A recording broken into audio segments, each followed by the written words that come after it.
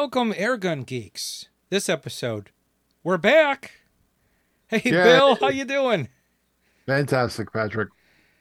Wow, It, you're it's looking a little finally thinner in the stopped. face.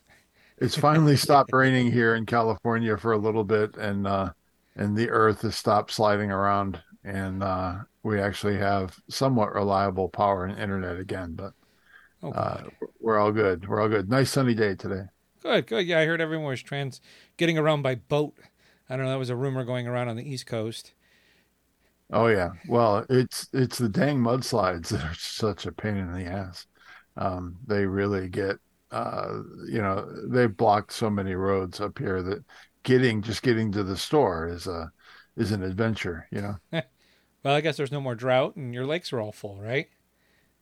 Well, actually, a lot of the reservoirs are pretty well full up, but I think we would need a couple more winters like this to get rid of the drought condition. I don't think one winter will do it, but it does. It has been really great for all the plants and the animals and everything else to get a good soaking. So Good. no complaints here. Well, that's good. That's good. All right, so what have you been up to? I ain't seen you in a while. Well, that's interesting that you ask that because a lot of people have asked me that. Um, I had temporarily put the Target Forge website on life support, and I needed, I had gotten to a point where I wasn't getting enough income from Target Forge to sustain things out here. So I had to rejoin the workforce, and the job that I took is a pretty demanding job. And I really didn't want to try and do, both at the same time while trying to understand what the demands of this new job were. And, I'm glad I did it that way. I'm glad I kind of slowly brought Target Forge back online. And the site is live right now. I haven't really announced it. I've kind of let it get out. People started hitting it, and then more people started hitting it, and I had gotten so many messages, emails, comments on YouTube, Instagram messages like, "Where the heck are you? I need parts for my compressor." Um, and I was like, just sit tight. I'm not leaving completely, but I need to take a break for a while. And that's what we did. And it's good. Overall, I'd say it was definitely a plus. And the stuff that's on the site that you'll find on the site now is stuff that I actually don't have to physically make. And once all of the powder coated targets are sold, the stuff that I already have powder coated, they're going to be sold in the white, which basically means no paint. So you can buy them, you can bring them home, you can paint them whatever color your heart desires, and you're still going to get the great durability and the fun designs that Target Forge is famous for. But I'm out of the finishing business because honestly, that was a big investment, the powder coating line for this stuff, and it needed to go when uh, when the business slowed down. So um, no more powder coat, but still really high quality metal, and we've got some interesting stuff in the works for both Target Forge and the YouTube channel. I uh, I recently acquired a CS3, and I know I've been pretty vocal about not liking those as Yeah. and I really thought I get so many questions in the comments on the YouTube channel like, well, why don't you just spend a little more and get the CS3? I'm like, you're not getting the message. The CS2 is simple, it's small, it's more portable, it's everything about it is better, and getting that message across, I think is going to be better served with me actually getting one on the Young Hang Hot Rod shop, and then taking it apart, talking about it, and covering those topics. So So that's coming up, and we've got some other cool stuff coming up for the YouTube channel that I think people will like. And Target Forge is restocking with more parts for the GX compressor line. So there's plenty of stuff on there right now, and more is on the way. So we will continue to be your source for GX compressor parts. What is really funny, the when you order a GX compressor now on Amazon, you get this message from the seller, and it's priceless what he's trying to say, and how awful he says it. I mean, he speaks more languages than I do, so my hat's off to him. But it it's just like he tries to make a sales pitch that you don't need to lubricate it anymore on the inside, and I'm like, you're crazy if you think you can have a mechanical device that operates under those pressures and loads and not lubricate it regularly. But he's very clear. He talks about getting you a year out of your compressor, and that's their expectation. They want it to last for the duration of the warranty, and then after that, you're a wealthy American. You go buy another one and replace it in a year. And a lot of us air gunners just aren't into Hmm. that mode of consumerism. We'd really like to, if we can just put a little bit of regular maintenance into it and have something that lasts, it's time well spent to me. Some guys don't feel that way. Some guys will, throw it in the Hmm. trash, go get another one, and that's fine. There's plenty of compressors that'll end up in the trash pile out there. But I like this one because it is serviceable and because there is a path forward. But And there's anyway, no excuse because you got a video on how to take it apart. So the yeah, intimidation factor should be gone. absolutely, I mean, absolutely. It's I, funny because you do a video like that, and then like the one where I put the elapsed time meter mhm. on the compressor, and inevitably the question is, well, what's the service interval? What do you recommend for the service interval? I'm like, I'm just the guy that has one of these too, and I'll do my best to come up with a service interval like at X amount of hours do this, but people need to understand that it's just me guessing.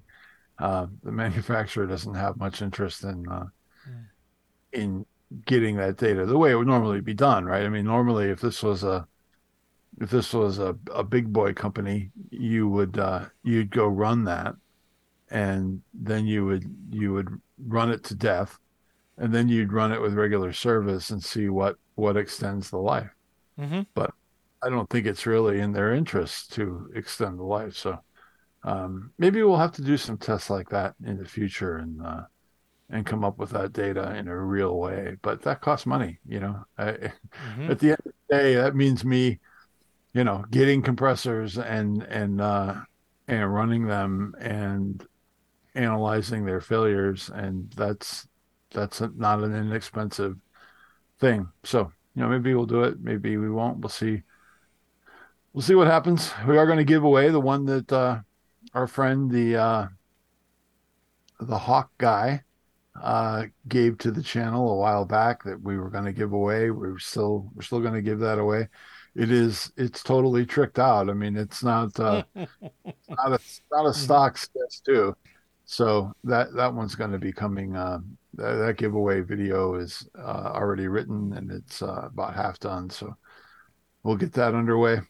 And that's really the status of Target Forge and where I am right now. And I I have to admit, Patrick, I haven't been shooting very much this winter. It's just been, I mean, it's been wet. It's like for a good part of this winter, we just had continuous rain. And when it wasn't raining, the range was wicked muddy.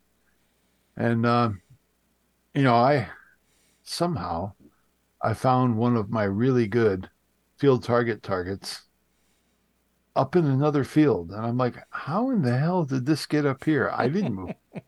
no idea. Hmm. But it's like a $75 field target, and it's just sitting there next to some horse supplies. I'm like, what in the world is going on here? But anyway, that needs to be cleaned up and put back out. It's really cool. It's a self-resetting field target.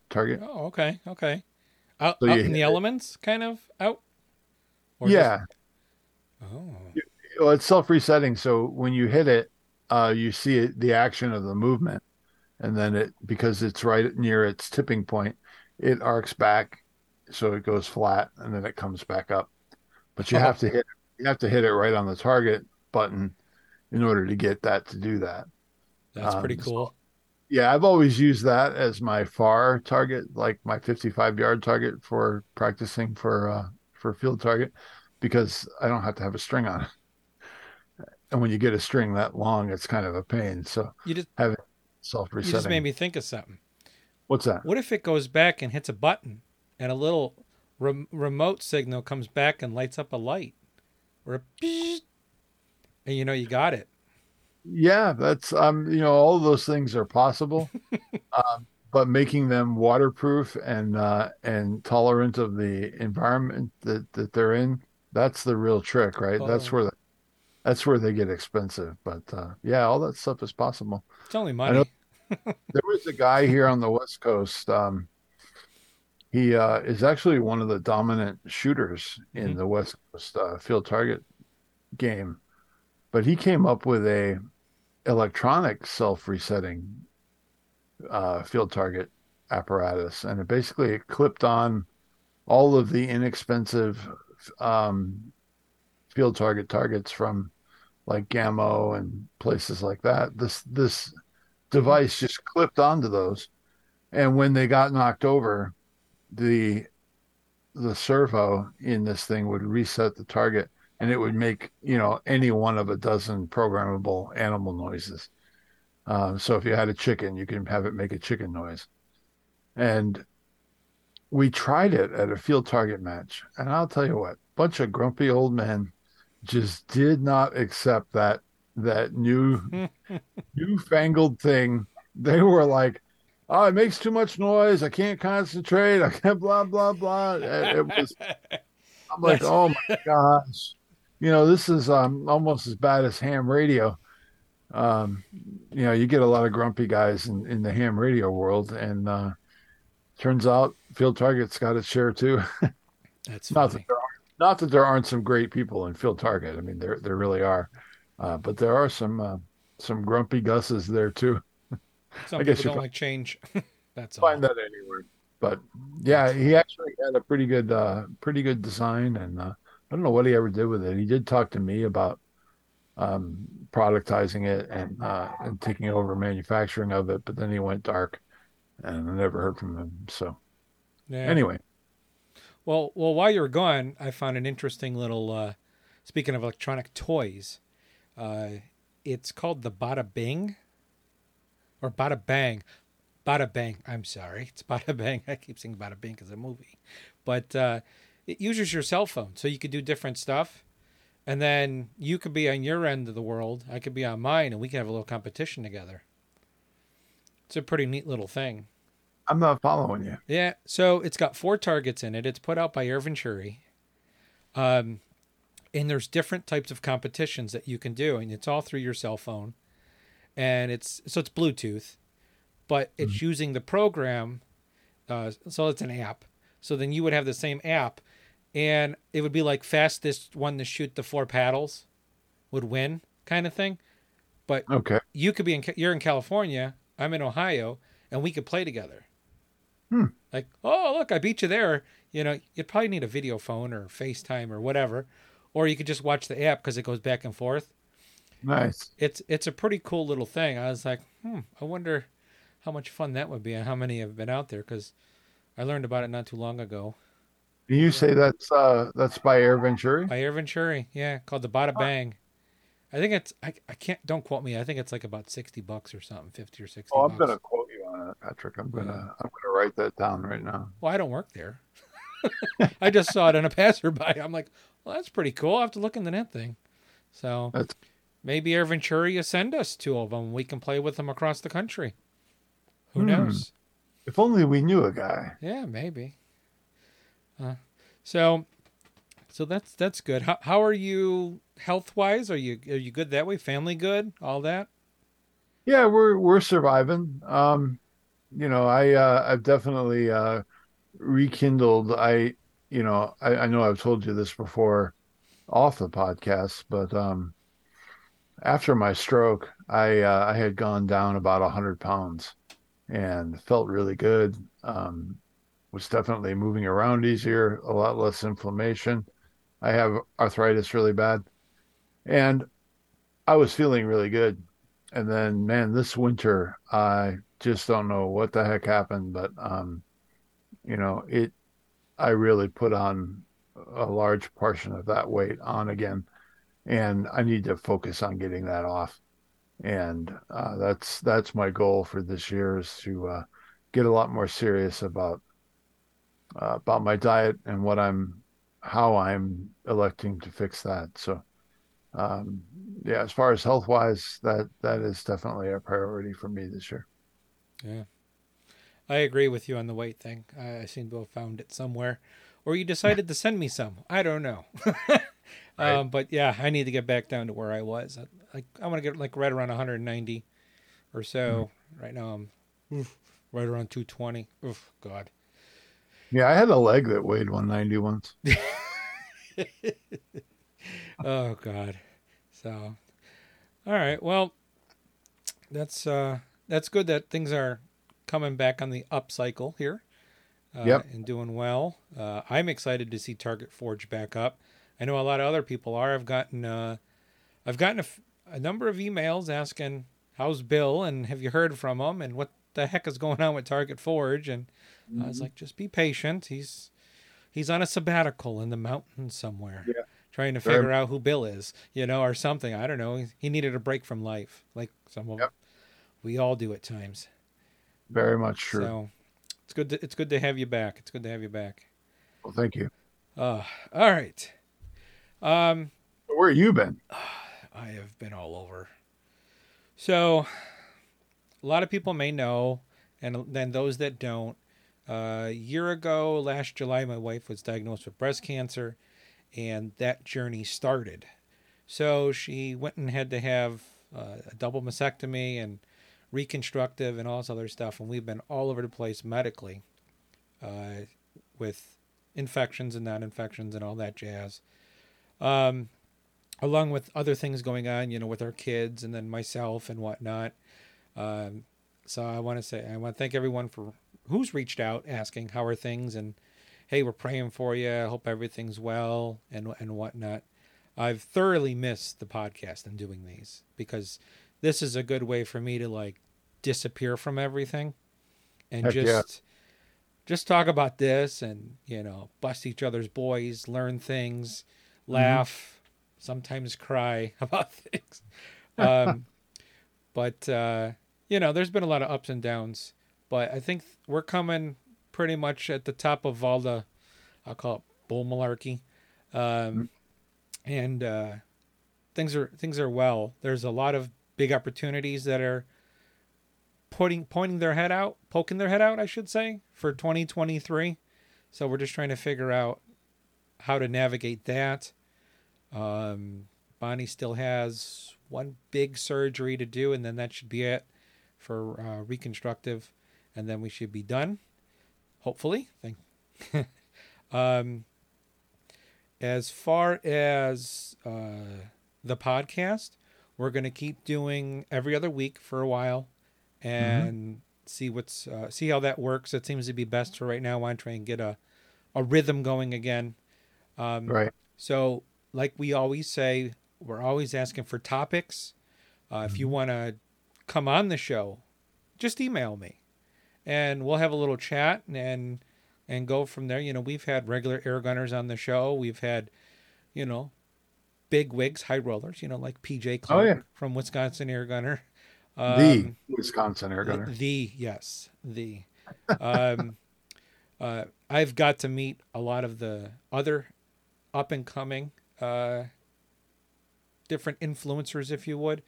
Hmm. I started watching one a lot more, and I love his name. His name's Moose from Hmm. was it Air Guns of Michigan? Yep. And he partnered with our friend, it looks like, with Tom up at High Pressure Pneumatics. And some very interesting stuff that we'll be talking about that Tom has a hold of. And that it's got Bill and I like, what is that? Well, we'll get to that in a second. Mhm. We'll scout that out here in a second. Um, I see See what I what did you there. did there. Yeah. um, so with all of that, I mean, I'm doing well. You know, uh, just excited for the new year, the springtime. I absolutely am tired of winter and white Mhm. cold snow. I myself, short of a little bit at work, haven't shot. I'm my guns are miraculously cleaned, though, you know. But I got nowhere to shoot short of the garage and that fantastic trap you sent me. Um, Makes a nice ding sound all the time. But other than that, you know, things are finally looking up. So Nice. yeah, yeah, it's good. Um, all right, so up and coming topic. The big thing that everyone's talking about is what, Bill? SHOT Show. Oh yeah. The coverage from SHOT Show has just been um really, really good. And I do want to take a moment and give some special kudos Mm-hmm. to PJ Clark, the Wisconsin air gunner, because he seemed like he was uploading segments after every day that he was on the floor at SHOT Show. And I don't know how many of you have ever been to SHOT Show, but it is freaking enormous. Just the scale of that show is incredible. Mm-hmm. And I talked to PJ as he was coming back from the SHOT Show, and I asked him, I said, "How did you have somebody editing for you? Because I don't know how in the world I know. you were able to shoot on the floor at SHOT Show, and then at night get your editing done." And it seemed like he was uploading them in the morning before he went back out. And I like, hats off to you, brother, because you really put it out there for the airgun community. And if you're not subscribed to PJ's channel, you need to be. The Wisconsin Airgunner is his channel on YouTube, and it's a lot of fun. PJ's a great guy, and while you're there subscribing to that, subscribe to Target Forge too, and the Airgun Geeks also. We have a Correct. channel on there as well, and we upload this very podcast to both channels, both the Target Forge channel and the Airgun Geeks podcast. So do take the opportunity to subscribe to both of those and keep up with our content going forward. And also give PJ Clark a nod and say, hey, thanks for the great SHOT Show coverage. But yeah, some of the stuff that they covered there, there's some fun stuff coming out this year, Patrick. Oh yeah.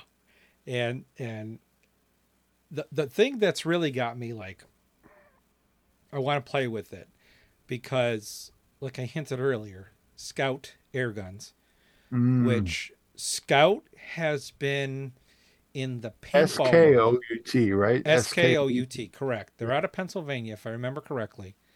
And they have been in the paintball game business for For like 30 years, right? I mean, it's a long at time. least, yeah, And not just in the paintball industry, but a leader a leader. in technology for paintball. And for those that don't know, paintballs are not a radical departure from these air guns that we all love. They're doing very much the same thing, but yeah. Yeah. And, and and we're talking like I just had a conversation with someone not too long ago. What about Day State and their electronics? I go, hold on. How many pellets does Philip Hepler shoot a year? A lot, maybe 10,000. Hmm. Okay, that's an air gunner. A paintballer in speedball shoots on, I think it's right around 1 million shots per year. Wow. It's just constant. I don't think that I don't know how it does it, but it does it. But that's all. They're all running off of high pressure air, and those are solenoids firing it with a double finger trigger. Just look up Speed Paintball. Scout makes the guns. They got the electronics, the triggers, the switches, the springs, everything. They're number one in that arena. And now And they're I'd like to pause you there for a second. From what I can see of the Scout uh, Epic design, that the fundamental core of that is mechanical. It's only the pulse of air that gets the whole process started that yes, is electronically actuated. Whereas it seems to me the entire shot cycle on the day state is up to those electronic solenoids. Not that that's a bad thing. I'm not saying one is good or one is bad, but what I really appreciated about the Scout design is that it is the shot cycle is dependent on the physics of the airflow, and it's super repeatable because of that. And that's what I really appreciate about their design, and I really can't wait to get my hands on one. yeah. I might have to look around the herd here and get rid of some stuff to make that happen. I saw a video. There is one moving part on that whole gun, and that is the firing valve. So, if I remember right, it's all electronically controlled, but they use a very low pressure because of the size of the return piston, and it opens like 45 thousandths of an inch. It's some crazy thing, and the transfer port is huge. But there's a Yeah. video out there. Um, a good video to watch is Air Guns of Michigan with Moose and Tom, and they give a quick overview and a little bit of in depth on the gun. Mhm. But the goal is to get the gentleman from Scout and even probably one of the engineers on the podcast, because the thing is so serviceable that one, they give you the proprietary valve tool. Mhm. Who does that? They give you all of the Allens, but I think one to take the whole darn thing apart. You need a socket to pull the cartridge out, which is actually your regulator. And there's a high reg and a low reg. Everything's color coded, just like paintball. And even if you have a leak, they said, you won't notice it in your shots. Hmm. And the battery, I think they said they You'll could. probably notice it when you run out of air. Well, yeah, well, yeah, but it's so low pressure, it's ridiculous. So Right. I mean, just there's so much there that I don't want to go into it too far. But that's just a few things I learned watching Moose's channel, and I'm like, that's cool.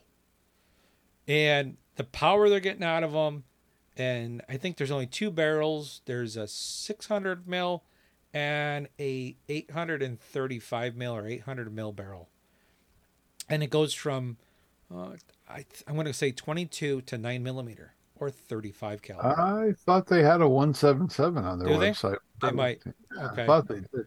I know that he mentioned in one of his interviews, I'm not sure who it was with. It was somebody at SHOT Show. He talked about them having a challenging time making 22 caliber barrels. For some reason, that was Mm-hmm. something that was challenging for them. And I don't he didn't get into what the difficulty was, but he did say that the 22 caliber barrels were challenging. But I as you know, Patrick, I'm not really about the pursuit of power because I like my quiet, Mm-hmm. very accurate air guns for that reason. And for me to get something that is in a accuracy class that is day state or FX like, that jazzes me up. I mean, I could see myself getting one of those, and I would like to believe that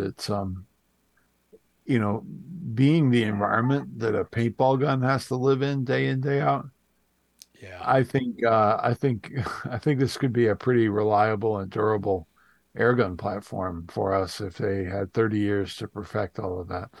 And you were telling me the dang thing talks to you? Is that what's going Yeah. on with So it's fancy because their paintball guns also talk, and you can turn it off. But you were calling it the I can't do Epa. that with my wife, Patrick. Well, I tried. maybe the new ones that are coming out. They frown on that. But no, the thing talks, and it's funny because I watched it when Moose turned it on, and he says, "So is it epic or epic?" And it turns it on, and it says, "Welcome to Epic." So it tells you its darn name, Hmm. But us English, Which Americans. is handy because obviously they're very challenged at spelling at Scout air guns. Yeah, Um, I know. Well, it's that Pennsylvania Dutch. is that It's it? just Okay. whatever you Which want to call it. the Pennsylvania Dutch are actually Germans, but they were misunderstood. But There you that's not. go. But yeah, it talks to you. So it tells you exactly what it does, and it even tells you I'm turning off. Oh, okay. You know, but it's I don't know now. My overall just 30 miles, 30,000 feet view on the thing. I'm thinking it's not maybe too much of a walk around gun. Just looking at it, Why not? What's Patrick's idea of a walk around gun? like a Leshy or FX Wildcat or a bullpup of some sort, whether it be a So it's got Taipan, to be small and light. small and light. That's yeah. The thing looks light, but it also looks huge. I swear we're going to see it on like Star Wars or something because that's what Hmm. it looks like. But they say it's not too heavy. But is it a bench gun? That's where I'm thinking. Bench, maybe speed shooting kind of thing. I don't know if I'd want to be walking around with it. I don't know yet. I haven't even touched it. So that's my 30,000 foot view and opinion. But I do want to play with it. Mm, I I hear do. you. The question that someone asked me is, will it replace your impact for shooting slugs? Okay, so my answer to that, right now, Scout doesn't have slug barrels. So no, Mm. they're working on it. Oh, and by the way, I don't know if you knew, it comes with 3 barrels. Yeah, I saw that. It comes with a neutral, a plus thousandth, and a negative thousandth, and their Nikon boron Nitride. nitride. Yeah, Yeah. So with a Teflon embedded in there too, and it really is a form of Parkerizing, I believe, if okay, I understand their process. yeah. And their carbon fiber sleeves Parkerizing, are permanently put on too, from what we can tell. Parkerizing as a finish on guns, that was famously on the 1911 for a long time. They were all Parkerized. And what's beautiful about that finish is that it readily accepts oils and things like that, like because it's kind of porous, Mm-hmm. but it's also ridiculously durable. So I think that's how they get the Teflon in there. But that is really cool. I'm intrigued to try one and see how it does with leading versus my FX barrels. I'm not really very happy at how quickly my FX barrels tend to let up. Um, and I'm using, JSB pellets. Not like I'm Hmm. putting junk through them. But I do see it after about, it takes 400 or 500 shots through there, and then I start to see my groups open up, and then it's time to clean that, and which I should be doing anyway. And I'm inherently lazy, but I would like to see that Scout barrel and how it does in terms of interval between cleanings. Yeah.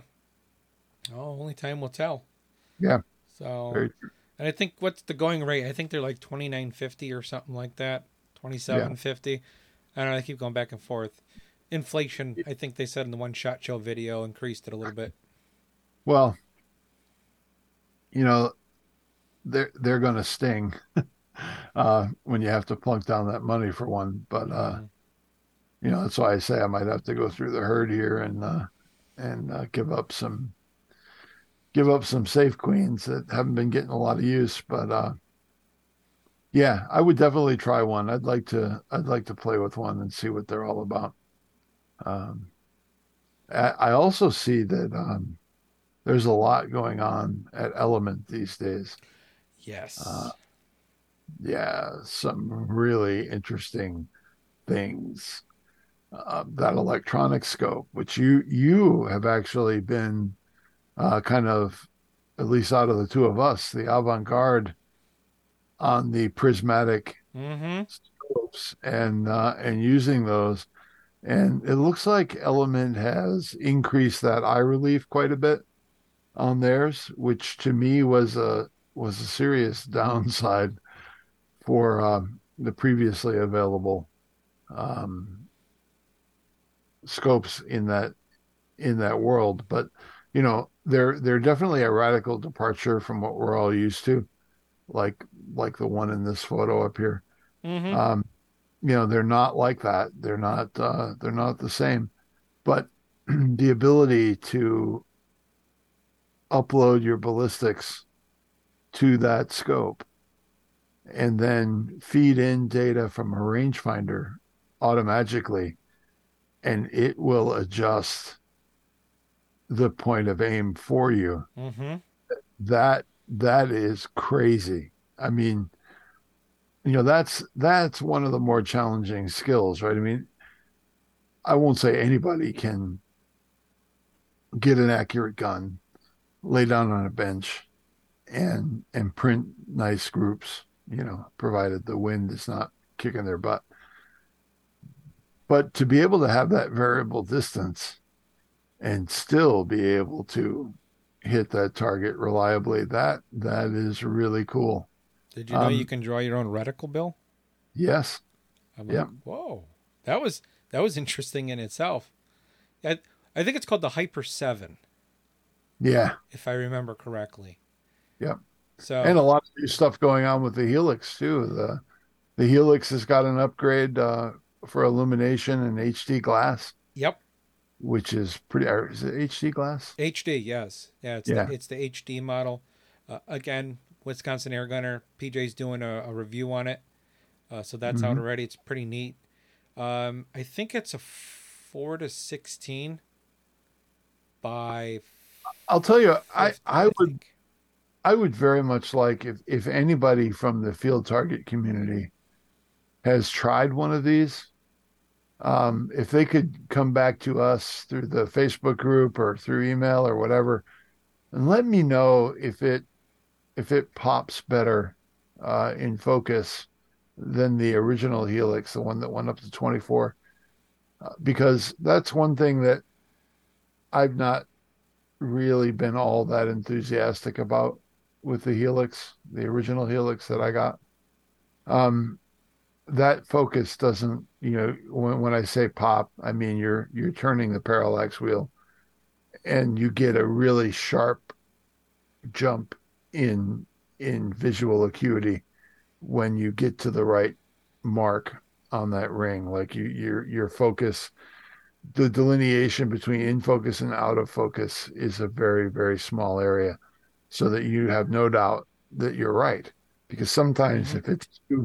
if it's too soft, especially at the longer ranges where the marks are closer together, you you just don't get that, you know, Mm-hmm. that's the focus.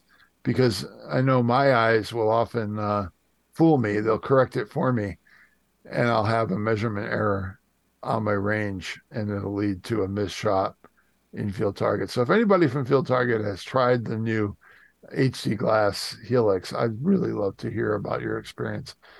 And I know that when you hear Matt talk about it, I guess it's more of a hunting glass than anything. Um, and I know one thing I like about the 24 power Helix for field target is that you're not at the upper edge Correct. of that range, whereas with the 4 to 16, you're going to be at 16. But if the HD glass is really good, maybe that's okay. But I'd love to hear back from somebody if they played with it. Yeah.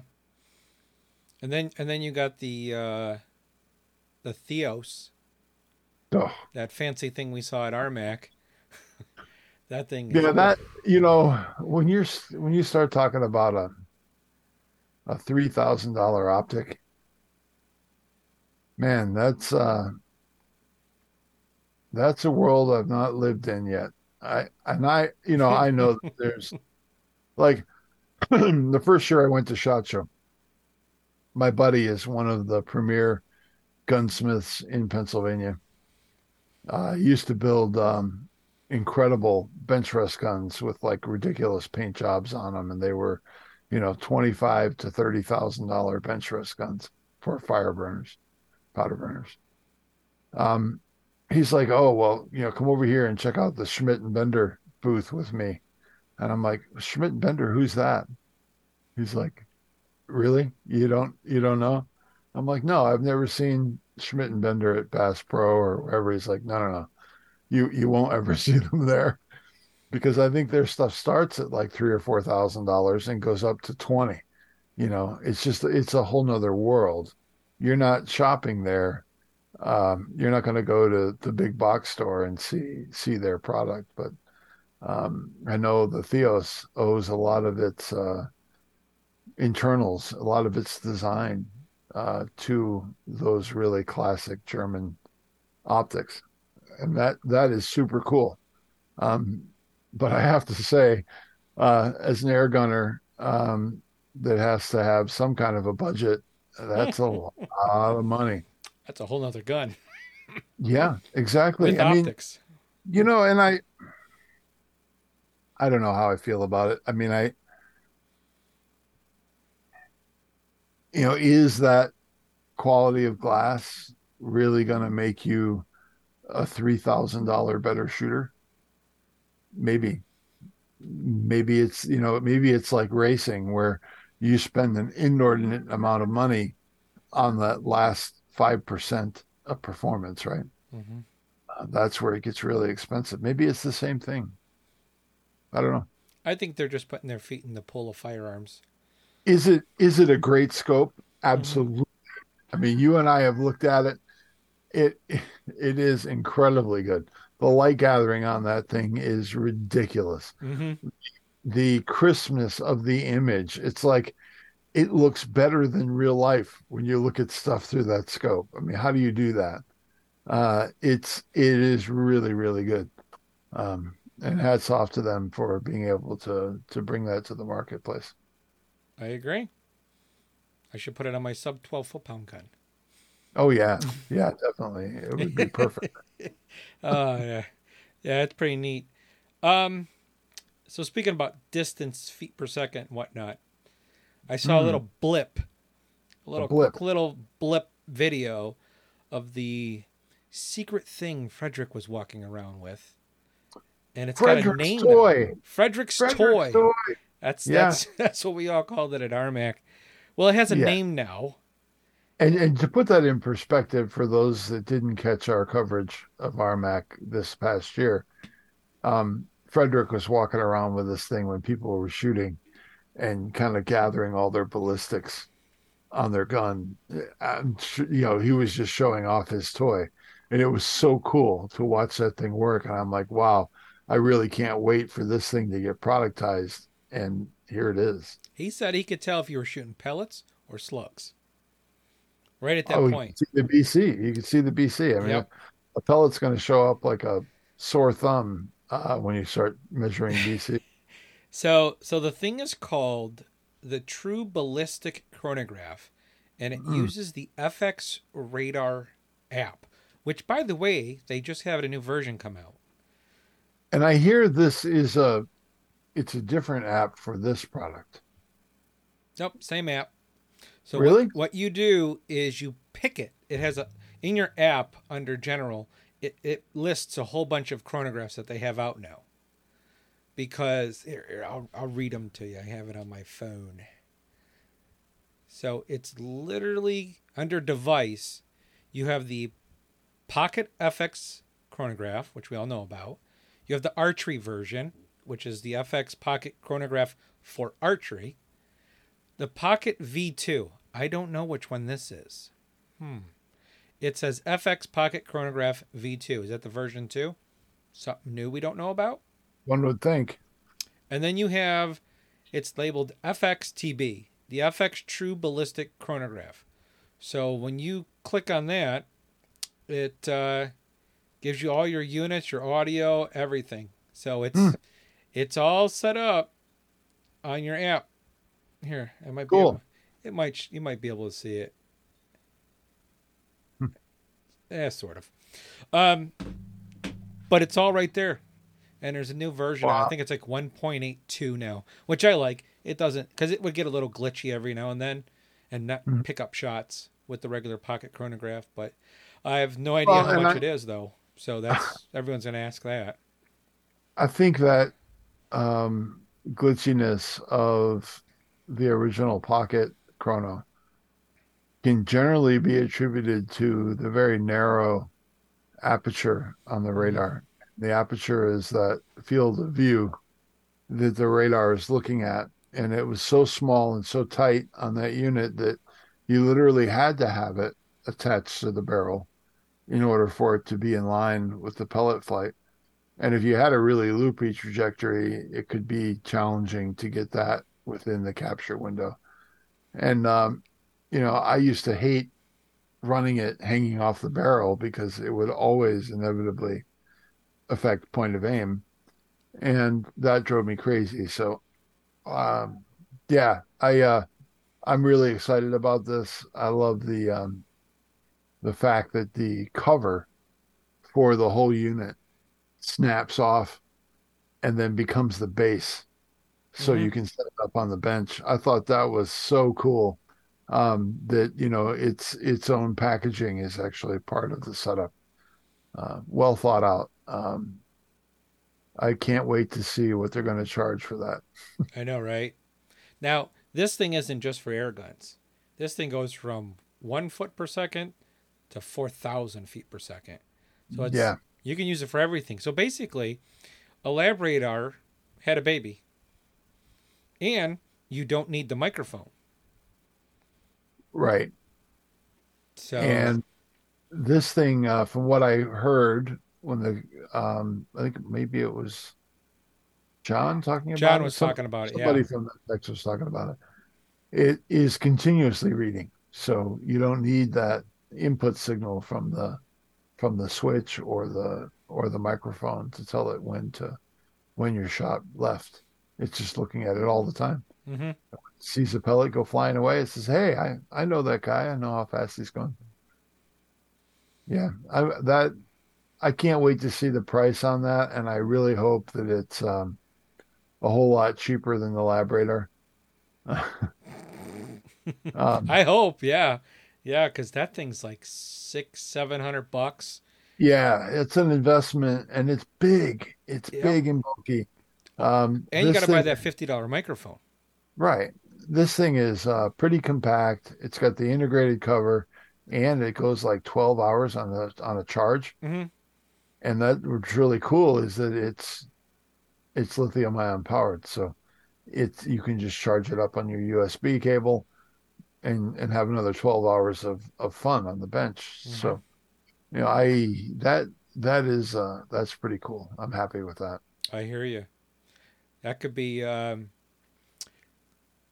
what I call that, like making sure that you're not cheating on certain competitions, because they can just have that and it could see everyone. So while you're shooting your competition, I'm just thinking at RMAC, one could be above every bench or at every bench, and you can get all of your information, and it can verify that this person was using slugs. Bill, what are you doing?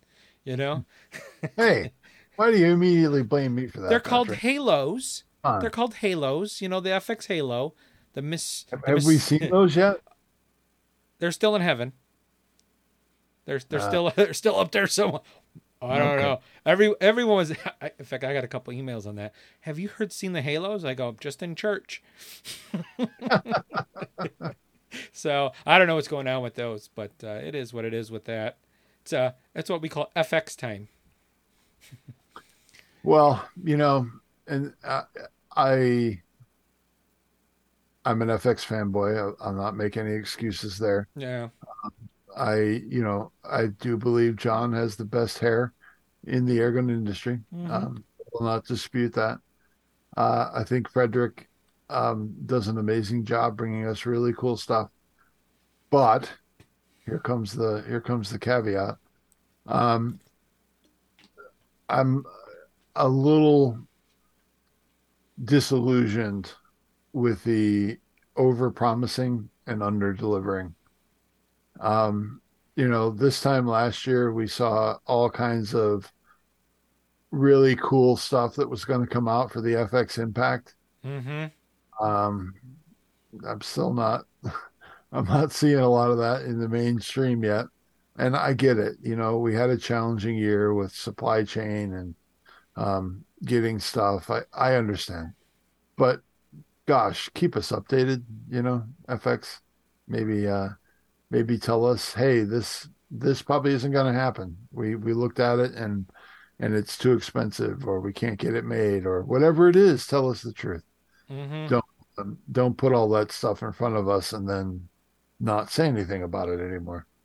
My only critique, I guess, is do a better job of letting the shooting community know what's real and what isn't real Yeah. and what our expectations should be. Correct.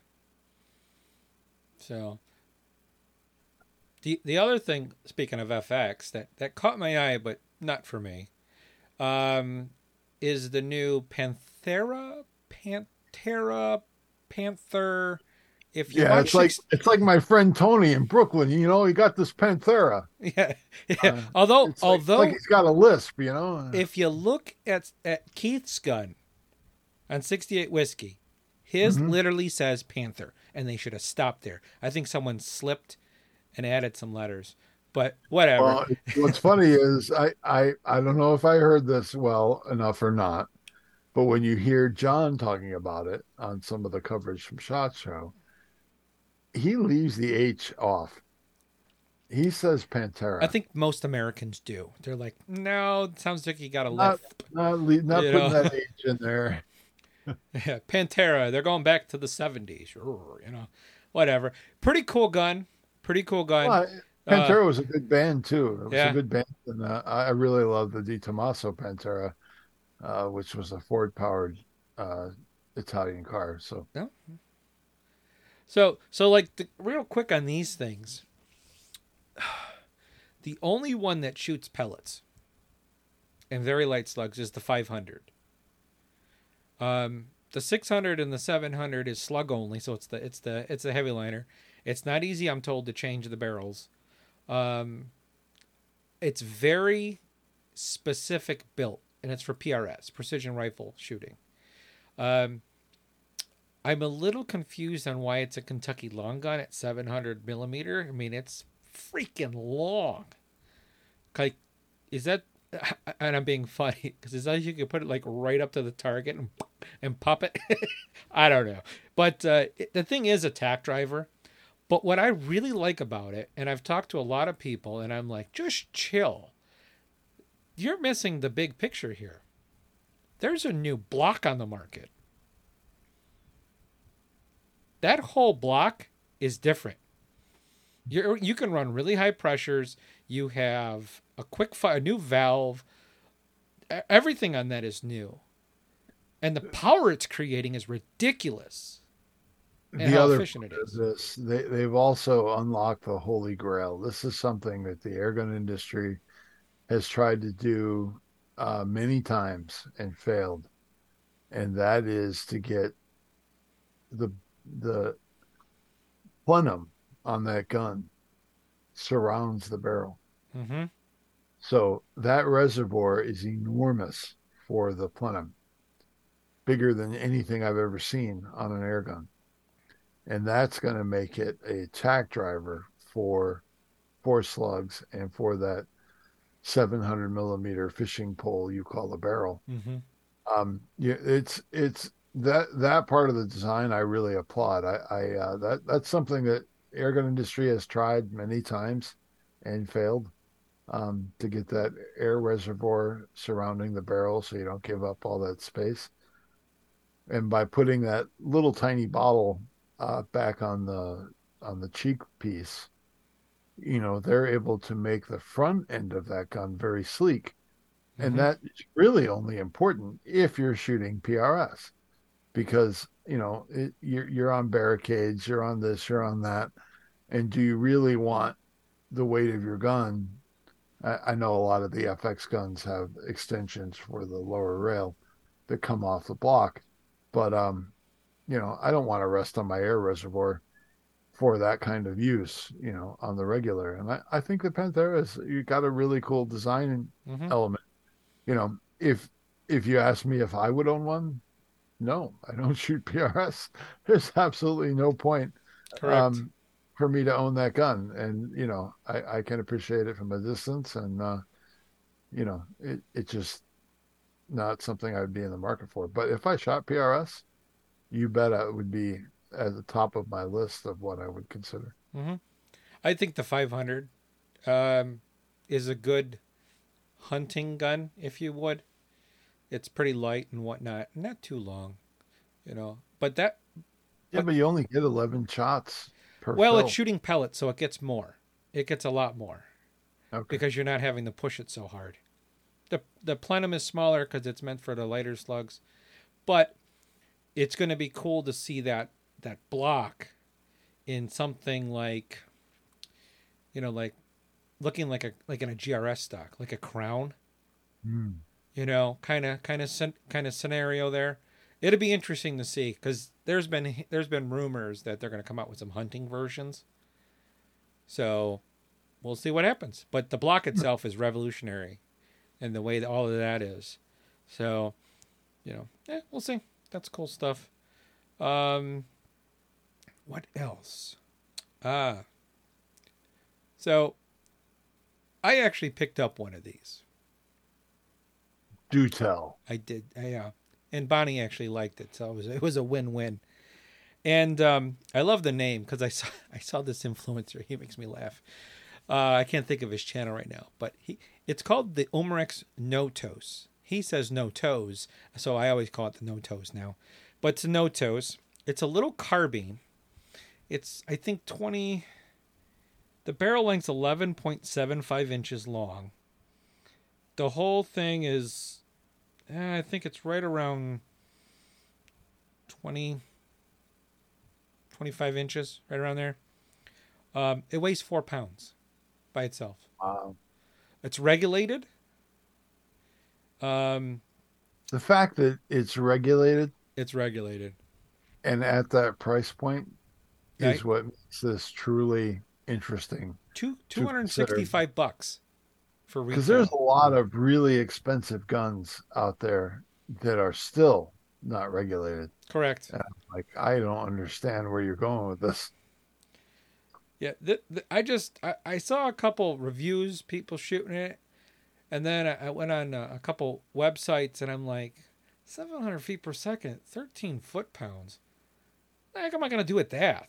I mean, planking in the basement or whatever. I'm like, Then I saw some reviews where it's getting 750 feet per second or so with an 18 grain pellet. I'm like, well, that's more like 20 foot pounds. Um, And honestly, in that 13 to 20 foot-pound range, Patrick is perfect for rats. yeah, I mean, absolutely perfect. And by the way, remind me to tell you about my new recipe for rat attractant that can be used on traps and hunting those evil, evil creatures. will Because do. it works really well. We'll get to that later. Yeah, I will go. Yeah, definitely. So, like the technical specs on this is it's got Weaver Picatinny. That's a big plus for me. I hate dovetail. I love Oh yeah, that. I'm with you there. I Um, think we should start admonishing the airgun industry for even putting dovetails on guns to this in this day and age. Why? Why are you doing this? correct, correct. Um, it's shrouded and it has a suppressor that works. I was Wow. quite shocked. It's a 250 bar or 3,625 psi fill. Now, You get 21 regulated shots. After that, you can technically go up to 40, they say. I'm going to tell you, I did 5 magazines, and there's 7 shots per mag. That's about it. It really starts dropping pretty good after that. And that was all done at 25 yards. So a couple numbers on that I was getting on mine, and I'll tell you a little trick on the back of it. So 18.13 grain. This is the FX and the JSB and the H&N. 793 average. That's 25.32 foot-pounds on mine in Ohio at about 1,200 above sea level. Now, I wanted to make sure this thing shot Hades because this would be a great pester. 15.89 Hades, 810. Damn. Average, 23.16. That's more than enough to open those up. I'm calling this a 15 to 45 yard gun with an ethical kill. Now, we did an episode on pesting that if you can't put 5 shots in a size of $50, too far for you or for the gun. Could it shoot farther? Probably. You could probably do 100 yard hitting paper, knocking little soldiers over, whatnot. At that point, you're kind of like an artillery guy, Yeah, it's quiet. I'll give it that. It's easy for the backpack. You can technically take the stock off. You can unscrew it. When you unscrew it, because it can also be a pistol.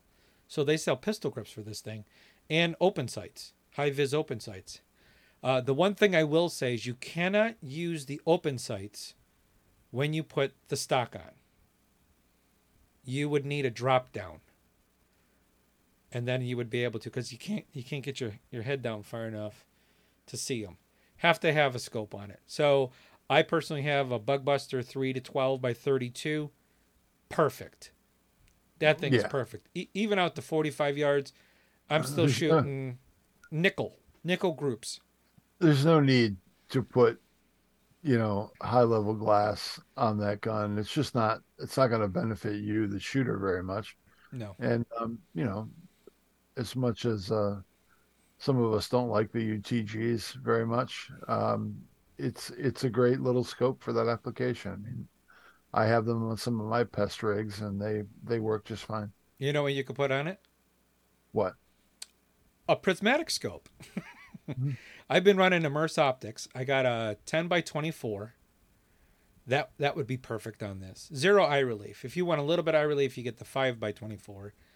But you don't know this, but I just picked up a 14 by 50. They're big prismatic scope for a steel on Airgun Nation. Definitely a shop there. I could see the whole darn tree. I could see everything. It's absolutely awesome. And the clarity of that thing is ridiculous. So the Notos, Iguana gun. I'm going to go all day long. Now, the jury's out on how long it will last, but I think it's going to last a while. It looks to be very well built.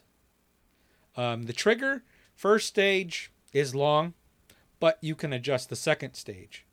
And from the factory, it's like, oh my God, no. It's I would call it horrible, but predictable. But when you screw that screw in and you get that wall, just that little bit more, pop every time. Pop, pop, pop. And it's wonderful for what it is. It's no FX trigger, but if I'm shooting nickel groups at 45 yards, I think it's pretty good. Is this a bolt gun or is this a semi or what's going on there? So it's a side. It's got a little like a lever, like on the AP16. So it sits flush on the left-hand side. You grab it, pull it out. It pulls the bolt, which is why actually. Would anybody put anything on the left-hand side? That's why. Well, if you ask me, that's the proper side for a right-handed shooter. For us lefties, it sucks because now I got to take my hand off and cock the thing and bring it back. So it's not quick. It can be, but it's not quick. Got it. It is what it is. No, you can't flip it and all of that. The one thing is the magazines. They're cute little magazines. You got your little clear top. They're made out of aluminum, so they're well built. But there's a little screw that I want everyone to know about. So there's right here. There's a little screw hole. Let's see if I can get light in there. That's adjustable. There's a little type of set. We'll call it a set screw, but it's actually got a little ball bearing that pushes on the lid. You can hear that. Okay, you can adjust that. I'm going to tell you this: you need to get yourself some blue Loctite. And you need to put some on there, and you need to screw it in and get it to where this is a solid click all the way through, and let them sit. I didn't know that at first, so I went out, was shooting, and I'm like, oh, my lid, it's just flipping all over the place, you know? I thought it was the center screw. Nope. That's a set screw. So I pulled it out. I took a little ballistol on the end of a toothpick just to lube it up inside, because I'm weird. And then I screwed it in, and we've been golden. Drop them in the bag, keep them in your pocket. It's a 7-round magazine. Only shoots 22 caliber. It's a win-win-win. That's what I'm going to say all the way across. You know, Patrick, I have an idea. Uh-oh, what you got? I think that you and I should get 2 identically prepared Notos, and we should come up with some kind of a cool contest that we can see who rules the Notos and who doesn't. The And Notos King. I will warn you that my last name is Rule, so you might have a disadvantage there. Well, I might just schmitz all over that. So that sounds like a plan. So. I'm going to put it out there. You can go on the Facebook page. You can email. Facebook page is Airgun Geeks. I think we're up to like 1,300 people already. It's absolutely crazy. Just PM me, or put out there some challenges you want Bill and I to do. And if you want to join, because you have a Notos or no toes, join us, and we'll put them on the Facebook page. And we'll go from there. So, yeah. Now we got to find you a Notos. Yep. So, and you know, I want to point out that we're not all about super high end guns here on this podcast. We do come down and talk about some more accessible products as well. And I think this is a great example. And this, you know, honestly, on my farm, this would have definitive application for pest control. Of the rodent persuasion. Well, I know it. I ended up taking a rabbit at, what was it, just about 40 yards the other day with it. Mm-hmm. And I'm in a place where you can't really shoot. No one heard anything. And I was actually here. I actually put on my NV100, my last leaf NV100. And I ended up getting a hold of, I think his name's Moog. He's over at Eagle Vision. Mm-hmm. And I got the universal clamp. So I could pull that thing on and off, no problem. And put it on any scope versus that crazy band that they have. And you got to leave it on there. So that was in complete darkness. And not even the dogs barked. And there's a lot of dogs where I'm at. And I went and got the rabbit and put it out, and I was waiting for a coyote later, but don't tell the wife, because there's a lot of them by us. But yeah, I wouldn't go after the coyote with the Notos, but no, I wouldn't either. So that sounds like a plan. Okay, challenge accepted. Excellent. All right, cool. All right, well, is there any final words you want to give, Bill, before we go? Well, one thing I wanted to share with our listeners is a recipe that I've come up with that I'll be doing a video on shortly. But I wanted Airgun Geeks to have the exclusive on this. Oh. Um, I I actually got the basis for this recipe from a UK pest control expert, and then I kind of tweaked it myself. Um, and it is absolutely lethal on rats and mice. And it plays to they have to eat like 1.5 times their body weight per day in food in order to remain vibrant. That's how ridiculously fast their metabolism is. Hmm. And you this attractant works so well because it plays to everything that they crave. Not much different than the Western food industry preys upon us humans by using the sweet and salty combination to get us to buy that Snicker bars at the checkout. That's very, very calculated the way that is done. We can do the same thing to rodents. And what I do with this recipe is equal parts peanut butter. And what's important here is buy the old crappy peanut butter that our moms used to feed us when we were kids. Don't go to the grocery store and get like all natural, blah de blah, no sugar added. We don't want that. We want Jif or Skippy or one of those brands that had all of the sugar added to it. Uh, and it is ridiculously unhealthy for humans. We're not here to look after the health of the rat. We're here to get them to come and spend time over our target. So anyway, you start with this peanut butter, um, again, low end peanut butter and Nutella, and you mix those in equal parts, and it's very, very thick. It's very viscous. And if you're going to shoot over it as bait, like you're going to set up your air gun in a hide and you're going to devastate some rodents, you want to thin it down. You want to thin it down with some olive oil. And what that's going to do is make this kind of like soupy in consistency. And you put it in a little, like a waste lid from a jar or something. Just put it in there. And then what I like to do is put some of it out 2 or 3 nights before I'm going to hunt them. So they get used to this treat that appears, manna from heaven. All of a sudden, there's this cap full of really good stuff that absolutely geeks them out internally and makes them really want it. You do that 1 or 2 nights before you hunt over that location, you will clean their clocks. Because once you establish that bait and they know where it is and that it's going to appear every day, the night you decide to hunt, you will devastate them. So that's the version for hunting with bait. And then I also have a version of this that I make for traps. Um, and it's a little bit different in that the needs for back to the bait. You want them to spend time over the bait. That's why you thin it out.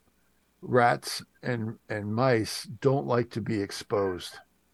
So they will Hmm. they will they will get a little bit of bait and then scurry away to go eat it. They can't. If you thin this down right, they can't. They have to stay there. They have to stay over the bait, and that's your opportunity. I mean, it gives you all the time in the world to get your shot. You're not racing to get them as they transverse back and forth. So that's the bait version. The trap version, I just start adding a little bit of cornmeal to the mixture Hmm. until it really starts to thicken up. And then I'll put a little bit of honey in there as well to make it really sticky and tacky, because otherwise it's just a lot of oil in there and cornmeal. And it once the cornmeal absorbs the oil, it really is kind of not sticky. So the honey gives it a little bit more adhesion to the paddles on the traps. And I did a test in my shop where I was starting to get some of my rodent friends were starting to move in and have their way with my work area, which I'm not going to tolerate. I did a little comparison between the little Victor snap traps with the yellow plastic. Uh, no need to bait this. It's all good. It'll attract them. I did a shootout between those traps and my attractant slash bait. Um, None of them touched the yellow traps while my bait was out. Hmm. And the amount of traffic that I had and dead rats in my traps was ridiculous. So it is definitely a great solution. And look for the video on the Target Forge channel coming up. And yeah, go try some and tell me if you have an additive that you think makes a lot of sense. Um, but I'll tell you, this stuff is absolute gold. Good to know. Good to know. It's hard to keep them rats in one spot. Yeah. So, cool. Now, didn't Target Forge come out with something new? We did, and we talked about it, I think, a little bit last year, Yeah. but never launched it. They are on the website now, and they are range markers. Ooh. They're inexpensive. You're not going to cry if your kid sucks one into the lawnmower or something like that. They do have a galvanized steel rod, so they're quite rugged. And you can mark off your range, your home range in your backyard. Each set comes with markings from 10 to 100 in 10-yard increments, and they're ridiculously cheap. I think it's like $20 for the whole kit. And yeah, they are a great way to measure once, and then you know how to put your targets out after that because you don't have to sit there and figure out what range you want to practice at. So they are pretty cool. They look great. They are UV stable. They're actually designed to be outside. We put a lot of attention into the inks and the materials that were used to make them, and worked with a professional sign company to make these. So they will hold up to use, and if they get wrecked or whatever, they're cheap to replace. So check those out on the Target Forge website. Sounds good. I got a pair and I got a set and I love them. They work great. Awesome. All right. Well, Bill, thanks for taking some time. Everyone else, thanks for taking some time. We're all excited here at the Airgun Geek podcast to get up and going again in 2023. The podcast just had its birthday. I don't know if you knew this, Bill, Very nice. but it No, was I on did. the 26th. So we have been breathing a little bit on life support for a little bit, but for 2 years now. For 2 years Nice. now, we are officially, I think, on every continent. And it's great when I get emails that I have to translate. It's fun. Thank God for Google. So with that, remember, airgungeeks@gmail.com. If you got any ideas, comments, concerns, please don't be afraid to email. Also join the Airgun Geeks podcast. Make sure you follow. I think Apple's the only one where you can leave a comment. We're always looking for comments on the podcast. And join the Facebook group. And it's just type in Airgun Geeks and it should come up. You'll see these beautiful glasses. And remember, RMAC is coming up. The dates have been announced for the beginning of January. You can go to Utah Airguns to find that. And registration opens, I think it's right around the middle of March. But you can go on the Utah Airguns. And remember that it's going to start to matter if you've participated in any pro air events to Correct. get a ranking. Especially, I think they're going to start this year with the speed shooting registration being limited to ranked pro air shooters. So make sure that you go attend some events and put the hammer down and get ranked, because if you don't, you won't even be able to sign up for those spots. Yeah. Not all of them. I don't think they're doing all of them that way yet, but eventually that will Mm-hmm. become the way forward. You will have to have a pro air ranking in order um, to enter RMAC or any of the big contests. Correct. And you got, I don't know if you knew about this, but there's the Northeast Airgun Challenge that's going on in April. You can find that on Airgun Nation. I don't have the exact date, so I do apologize. I forgot about it. I just remembered about it right now. But there Where's that is, going to be, Patrick? Do you it's know? in New Hampshire at the SIG arms firing range. Wow. So, yeah, 100-yard. I think they're doing speed. They're doing something. I forget what it's called. A bomb squadron or something like that. But they're also saying make sure you bring a gun for very long range. Hmm. So, we'll see. But I know for a fact Airgun Geeks podcast will be at RMAC. That's already established. Bill's going to be there as far as I know. Hopefully, God willing. And of course, I'll be there. But my goal is to compete. So hopefully we'll get some airgun pellets out the front of a barrel and see how good of a shot I am. But with all of that, it's going to be tons of fun. All right. Well, thank you all for your time. And catch us here in 2 weeks with the next one. And like always, stay geeky.